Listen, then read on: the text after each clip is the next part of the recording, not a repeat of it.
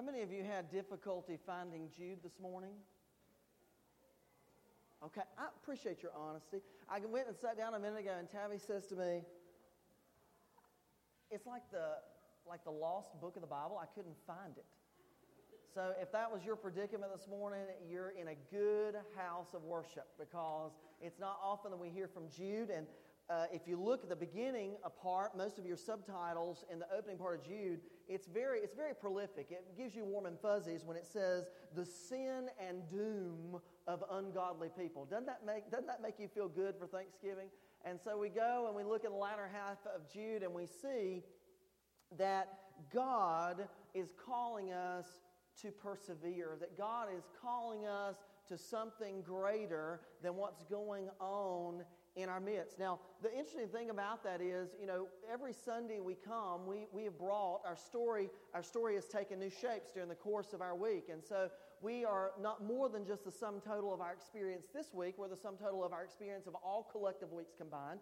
And some of those weeks are great, and some of those weeks are happy, and we're entering into a season in which, for a lot of us, it's our special time of year. We become a lot more happy. We become a lot more joyful. We become a lot more giving than we do any other part of the year. I mean, it's like January through like November 15th, we're Scrooge. And then November 15th comes in, we go into the mall, we go into a grocery store, and we hear kind of that Christmas music jingle, and it kind of gets us in a very, very good mood. And before you know it, when we're in the checkout line, and they say, "Would you like to donate $2 or $5 or $10 to help the hungry?" Oh, sure, we want to do that. We won't do it any other time of the year, but for Thanksgiving and Christmas, we want to really, really, really be an extension of Christ, and we want to meet people's needs. Now, the interesting part of that is, that would be wonderful if people's needs were like a light bulb or a light fixture that shut on and shut off, like November 15th, shut on needs, and then December 31st, shut off needs, and we would be great.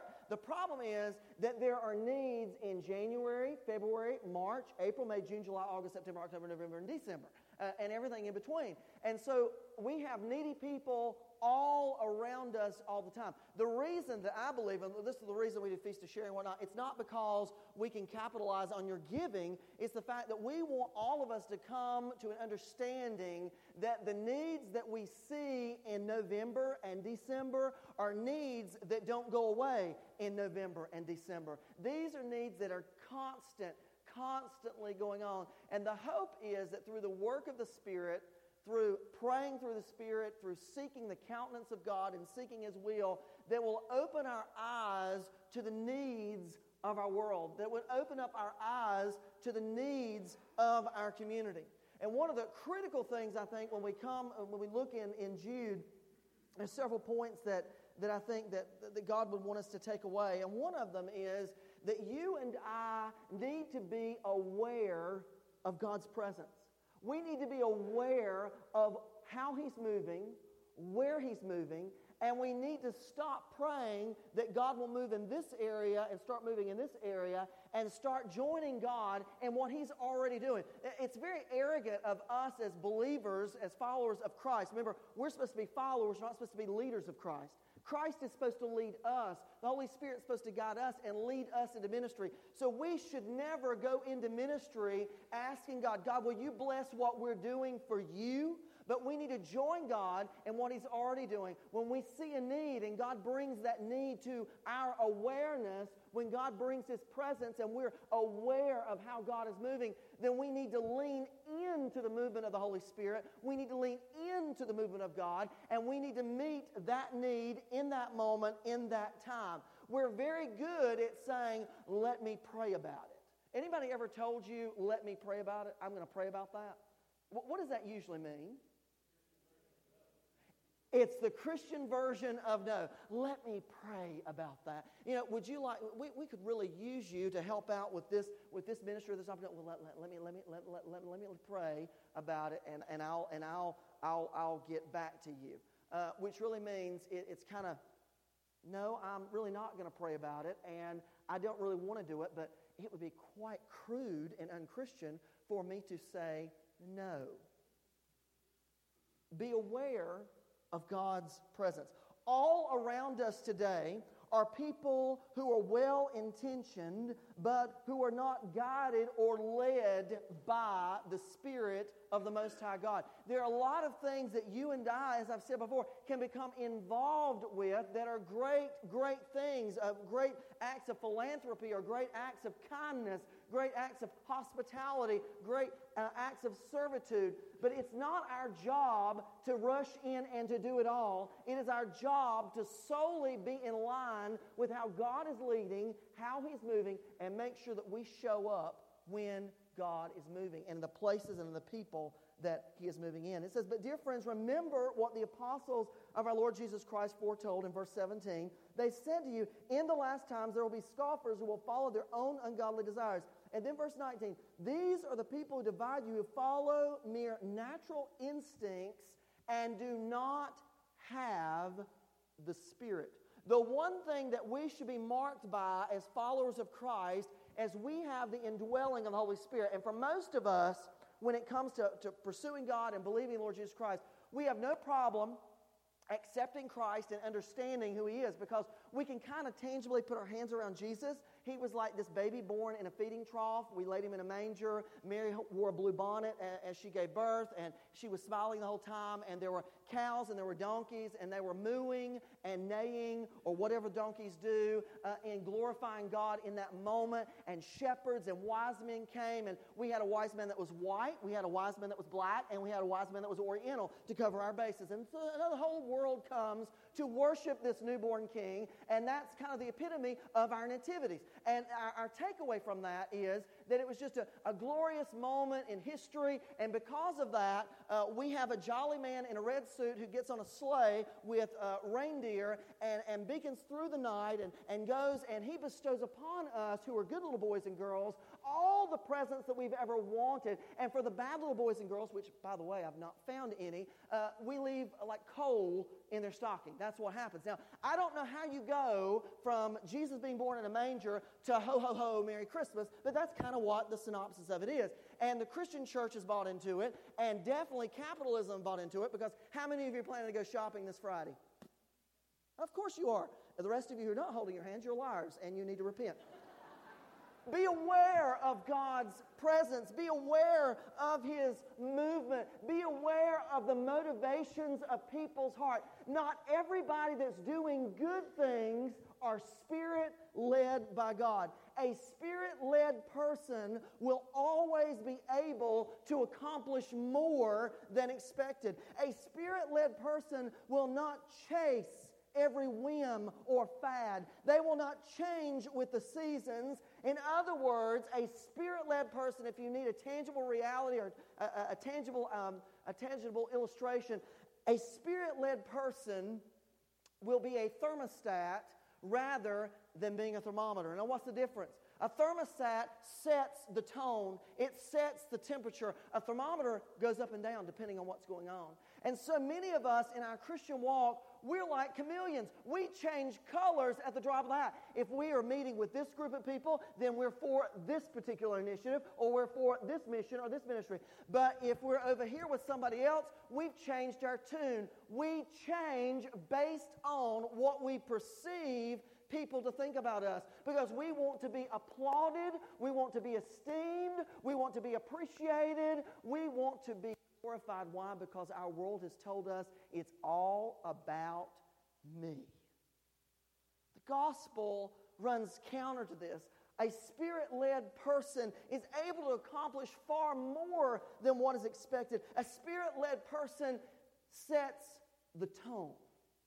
They do not waver. They do not chase after every whim or every fad. They are constant in their faith, constant in their service, and they're always looking at ways that they might diminish in the capacity of God, that they might become less in the eyes of people, greater in the eyes of God. They're always interested in finding a way to be behind the scenes, able to look at the big picture and watch the unfolding drama gracious work of God is before their eyes. And here's the thing, they're very conscious of the fact that they're not doing it to receive applause. They're not doing it to receive to receive esteem. They're doing it because they're serving a Most High God. God is moving in their midst, and they choose to plug in where He's moving. So one of my questions today is, are you plugged in to where God is moving?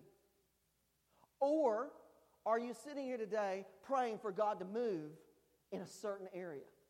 See, there's a difference. And I'm not saying that we should avoid praying for God's hand to move in other people's lives, but if we're always expecting God to move in an area that we're praying for, then our prayers are very selfish.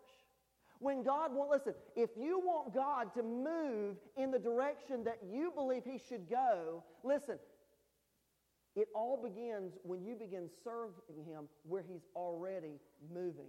When you and I begin serving God where He's already moving, then God, I believe, takes notice that this is a person who is after my own heart. I'm not in it because of what I can get out of it. I'm not in it to be self-serving or self-seeking. I'm in it for the sake of the gospel. I'm in it for the sake of His will. I am a Spirit-led person. And that would be another question I would ask you. Can you say today that you are Spirit-led?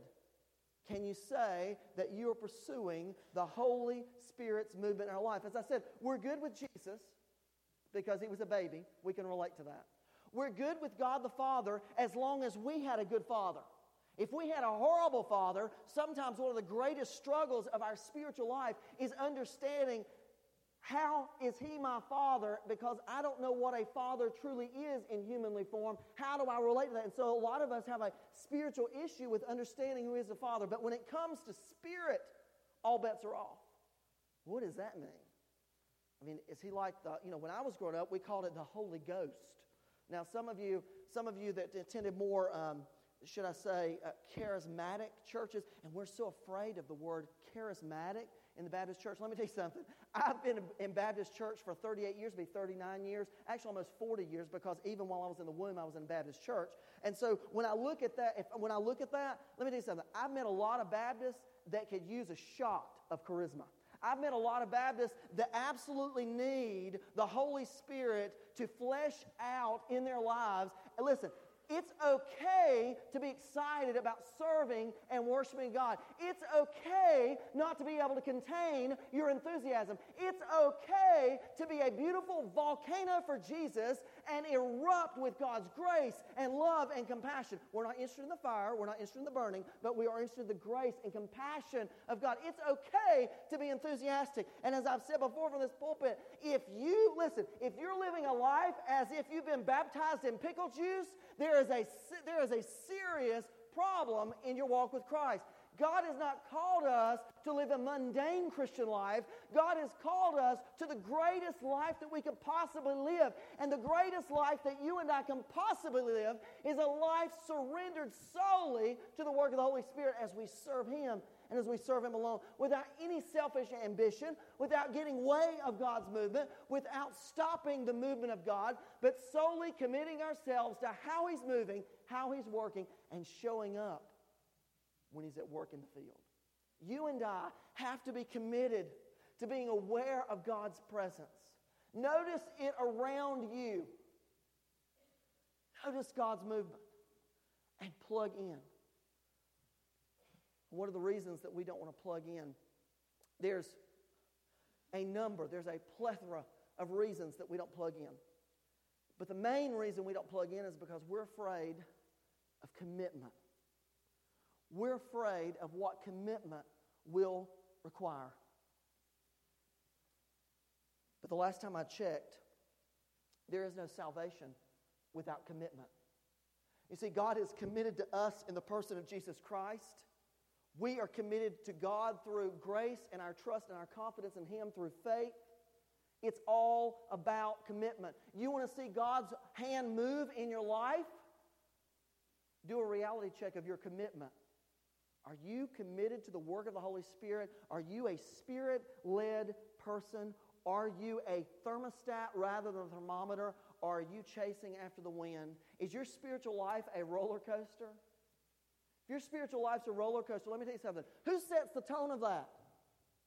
Outlook determines outcome. If you're in one of these roller coaster rides, and I've been there, I know exactly what it's like. It's not fun. Well, it's exhilarating when you're climbing the hill. It's great at the top. But the valley's coming. And if your life is constantly like this, and you've desired for it to be like this, how is the Spirit guiding you? How committed are you to Christ? How committed are you to His work? Be aware of God's presence. Secondly, be aware of those around you. If you look in verses 22 and 23, it says, be merciful to those who doubt. Save others by snatching them from the fire. To others show mercy mixed with fear, hating even the clothing stained by corrupted flesh. What is it saying? It's saying, be aware of those around you. In verse 21, preceding that, he says, keep yourself in God's love as you wait for the mercy of our Lord Jesus Christ to bring you to eternal life. God sustains us. He is an ever-present help in time of trouble. Go back to Psalm 46 and read it. He is an ever-present help in time of trouble. The Bible goes on to say, though the mountains shake in the heart of the seas, though the waters roar and foam, He's there in the midst of us. He sustains us. He provides for us. He's an ever-present help in trouble. Isaiah 40:31 says, wait on Jesus. Patiently wait on Jesus. It says, keep yourselves in God's love in verse 21 of Jude as you wait for the mercy of our Lord Jesus Christ. Because by waiting on Jesus, those who wait on the Lord will renew their strength. They will soar on wings like eagles. They will run and not go weary. They will walk and not be faint. If you're faint, if you're weak, if you have surrendered your hope and your joy, notice I said it's your act. You're surrendering your hope and your joy. If you're on this roller coaster ride, listen, those who wait on the Lord shall renew their strength. They will soar. They will soar on wings like eagles. There's no greater freedom that can be encapsulated in an illustration than an eagle soaring free. And some of us are so tied down by our daily routines. We're so tied down because we've not leaned into the work of the Spirit. We have been busy, praying about God's movement, praying for God's forgiveness, praying for God to change this person's heart, change that person's heart, move in this area, move in that area. But maybe what our prayer needs to be, God, change my heart, create in me a clean heart, oh God, and renew a steadfast spirit within me, steadfast, consistent commitment to pursue and follow God, to be in tune with His will. Keep yourselves in God's love as you wait for the mercy of our Lord Jesus Christ to bring you to eternal life. Because guess what? We're not there yet. This is a process. We come to Christ, we receive Him as personal Lord and Savior. That is the beginning point. That is the start of the race. It is not the finish line. The finish line is experiencing the joy of the Lord in the world to come, the kingdom of God as experienced in heaven. We're not there yet. And so we wait with great anticipation. We wait, fervently wait. And in our waiting, listen, when we typically think of waiting, we think of this. If you go to a doctor's office, how many of you have been to a doctor's office in the last 2 weeks? Let me see. You go to a doctor's office and you wait in the waiting room. How many times do you go to a doctor's office and wait and they don't call you on time? How many times that happen? It happens a lot. How many of you get frustrated at that? You've got an appointment at 11 o'clock and they don't take you back to 11:45. Is that not troubling? Don't you want to lose your Christianity at that point? You're ready to take up the cross and crucify somebody on the cross. That's what you and I are ready to do. Waiting is not simply being still. It's not sitting, waiting. Listen, we can be passive waiters or we can be active waiters. The Bible, listen, when it says wait on the Lord, it doesn't mean that you and I get to be passive and sit in a pew. Oh, I'm just waiting on God to move in an amazing way. And when He moves, I'll be sure to sign up for it, for an event in the coming future. But meanwhile, I think I'm going to be in His sanctuary, and I'm just going to rest and just rest in the moment. Waiting on the Lord is active. When you and I are waiting on the Lord, we're not passive. We are pursuing Him.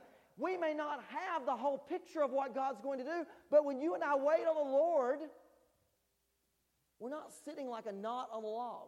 We're not patting the pew. We're not collecting dust. We're active participants in the kingdom of God. Be aware of those around you. And the Bible goes at great length as we are aware of those around us. Does it say judge those around you? Nope, sorry, it's not there. It says be merciful. Be merciful. Be merciful of those around you. It says in the end times, now some people get, this is apocalyptic, this is talking about the end times, Sodom and Gomorrah, the Armageddon and everything else going on. Listen, I know when the end time is going to happen. You know when the end time is going to happen? We're getting closer every day.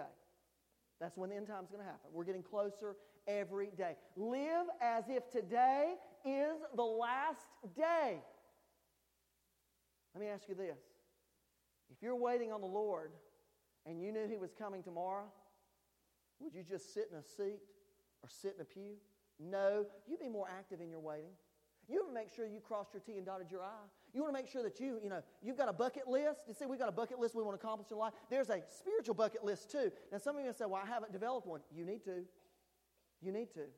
There are things that you and I need to accomplish. Number one and foremost, we need to make sure that we know that we know that we know that we know that we know that we are a committed follower of Jesus Christ, that we have accepted His forgiveness as He's demonstrated on the cross, that we have accepted His grace, that we have responded in faith, our faith to Him, and it's a consistent commitment, not a roller coaster ride, but a consistent commitment as we wait on the Lord, as He renews our strength, as He reaches down in the midst of our weakness and lifts us up, as He is one who longs for us to be still and know that He is God, that He is moving in our midst, that we are aware of His presence, that we are aware of other people around us, that we are aware of the spiritual needs of people and surroundings and the environment. We wait on Jesus, being merciful to those that we encounter.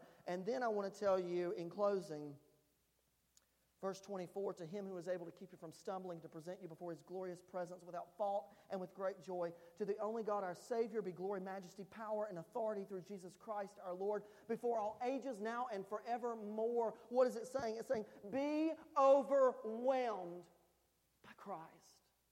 Be absolutely mesmerized by the movement of God. Be overwhelmed by Christ, His work, His grace, His majesty, His authority, and His power. Because He wants to demonstrate His work. He wants to demonstrate His grace. He wants to demonstrate His majesty. He wants to demonstrate His authority. He wants to demonstrate His power through you and me. Because that is His plan in changing the world.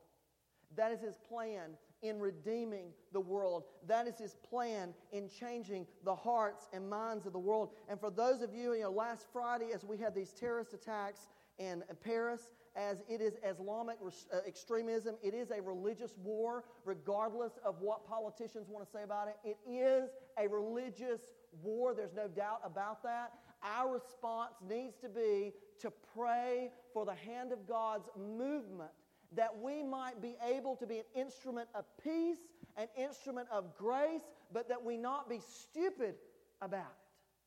We have an obligation, and our obligation is to be the mouthpiece of God, the representative of God, His hope for a dying and lost world. Listen, I don't expect people who are Islamic to worship Jesus. But I do believe in a God that can radically change someone's life, because He changed mine and He's changed yours. We can never, ever give up on people. Do I like terrorists? No. Do I like people who practice Islam? I love them. I'm concerned about their religion. I just have to be honest. But I can't give up on them. I cannot give up on them. And to the extent that we hate what we perceive to be our enemy is to the extent we limit Christ's work in our life. We have to be gracious. And we have to be able to carve out what grace means in an environment. It does not automatically mean that we receive refugees. It also does not automatically mean that we push them away.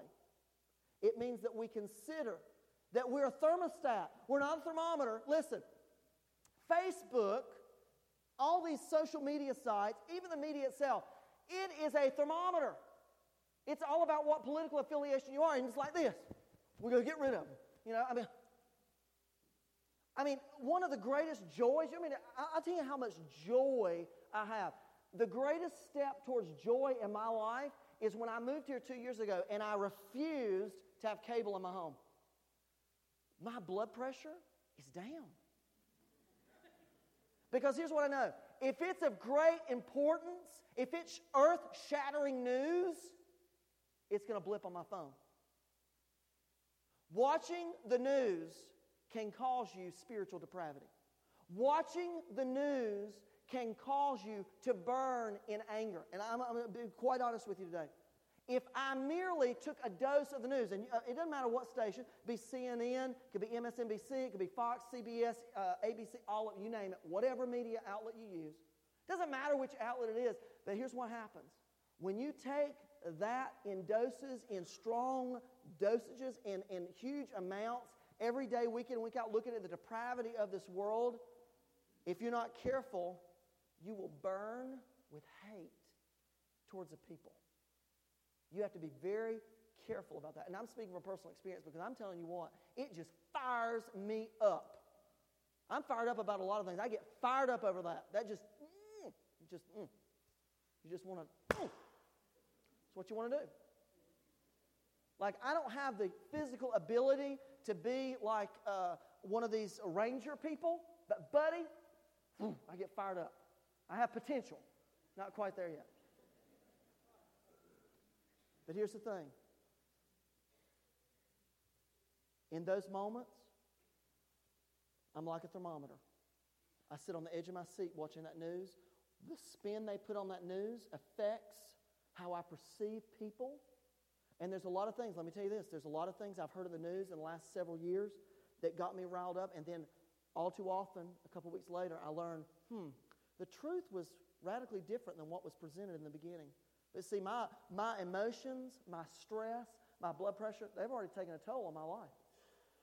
Listen, you and I need to be constant. Who keeps us in constant? Who keeps us in check? The work of the Spirit. A Spirit-led person will not allow the enemy, will not allow circumstances, will not allow their environment, will not allow anything to permeate, to penetrate, or to change the joy, hope, and love that we must have for the world. Because remember, God so loved the world that He gave.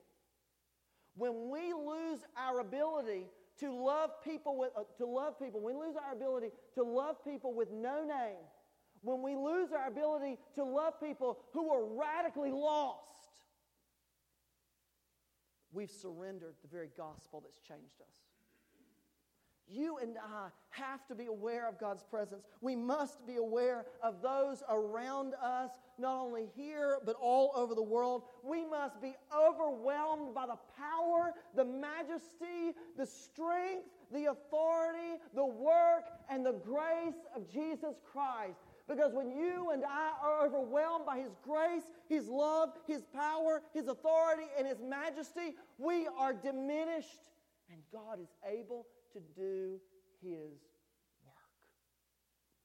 So I ask you today in closing,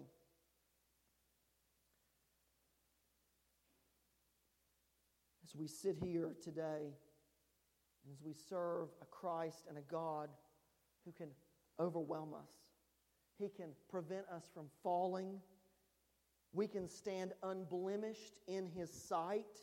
We can exist and experience the greatest of joys. Look what He says. To Him who is able, He is able to keep you from stumbling and to present you before His glorious presence without fault. Wow. That's something I want to sign up for.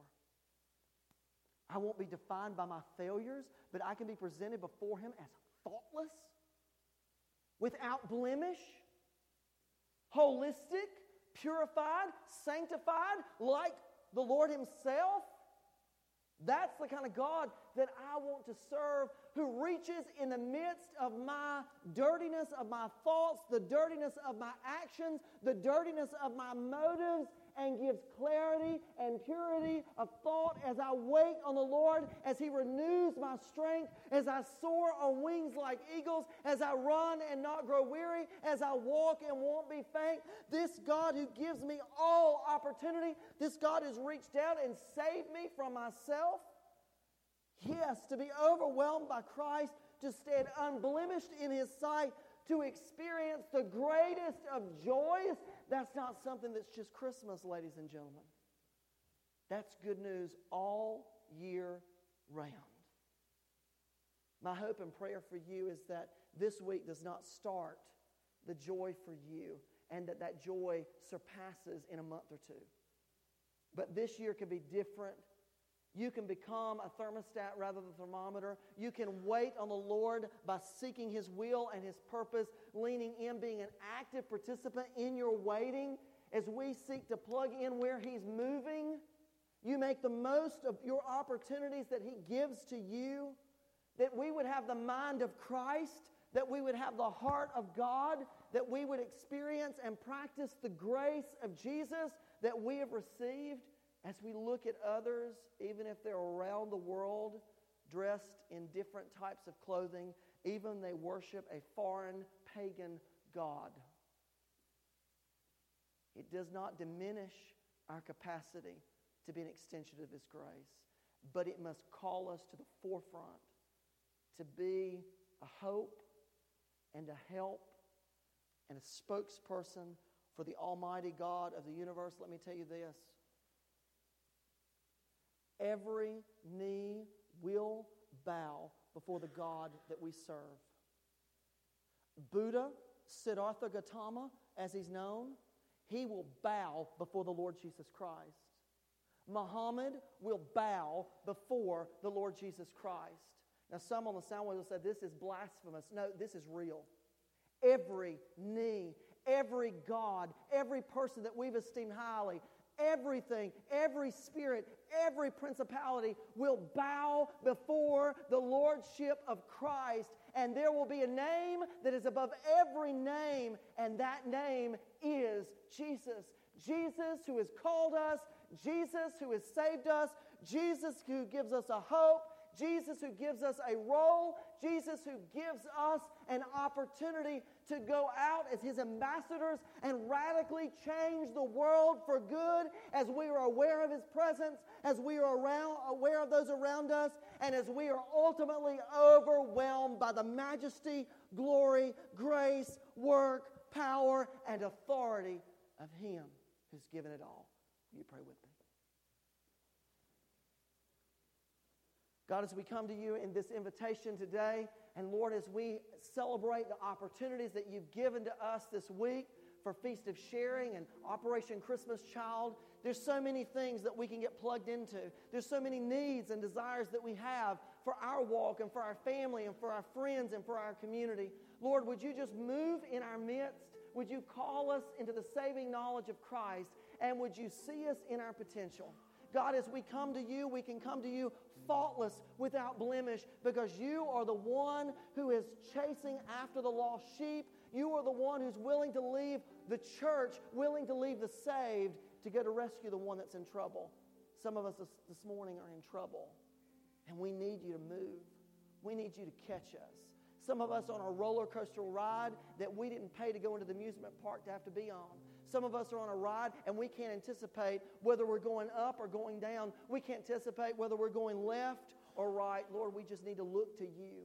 Help us to be constant in our servitude. Help us to be constant in our commitment to you. There's someone here this morning that says, Todd, I want to know the Lord Jesus Christ. I want to give my life to Him. I want to have the joy of Jesus. I want to have a consistent walk. I'm tired of this emotional roller coaster ride that I've been on. I'm tired of being defined by circumstances. I'm tired of every time I turn around, there's something new under the sun and it presents itself and I'm just distraught. I'm just broken. I desperately need Jesus this morning. Someone's praying that prayer right now. And for the person that's praying that, I want you to know He's right there with you. He wasn't watching from afar as you went on this roller coaster ride. He was in the seat with you. He knows where you've been. He knows where you're headed. He knows where you're going to end up. And our prayer today as a church family is that you end up in the very presence of the Almighty God who loved you and who loves you and purposes you for more.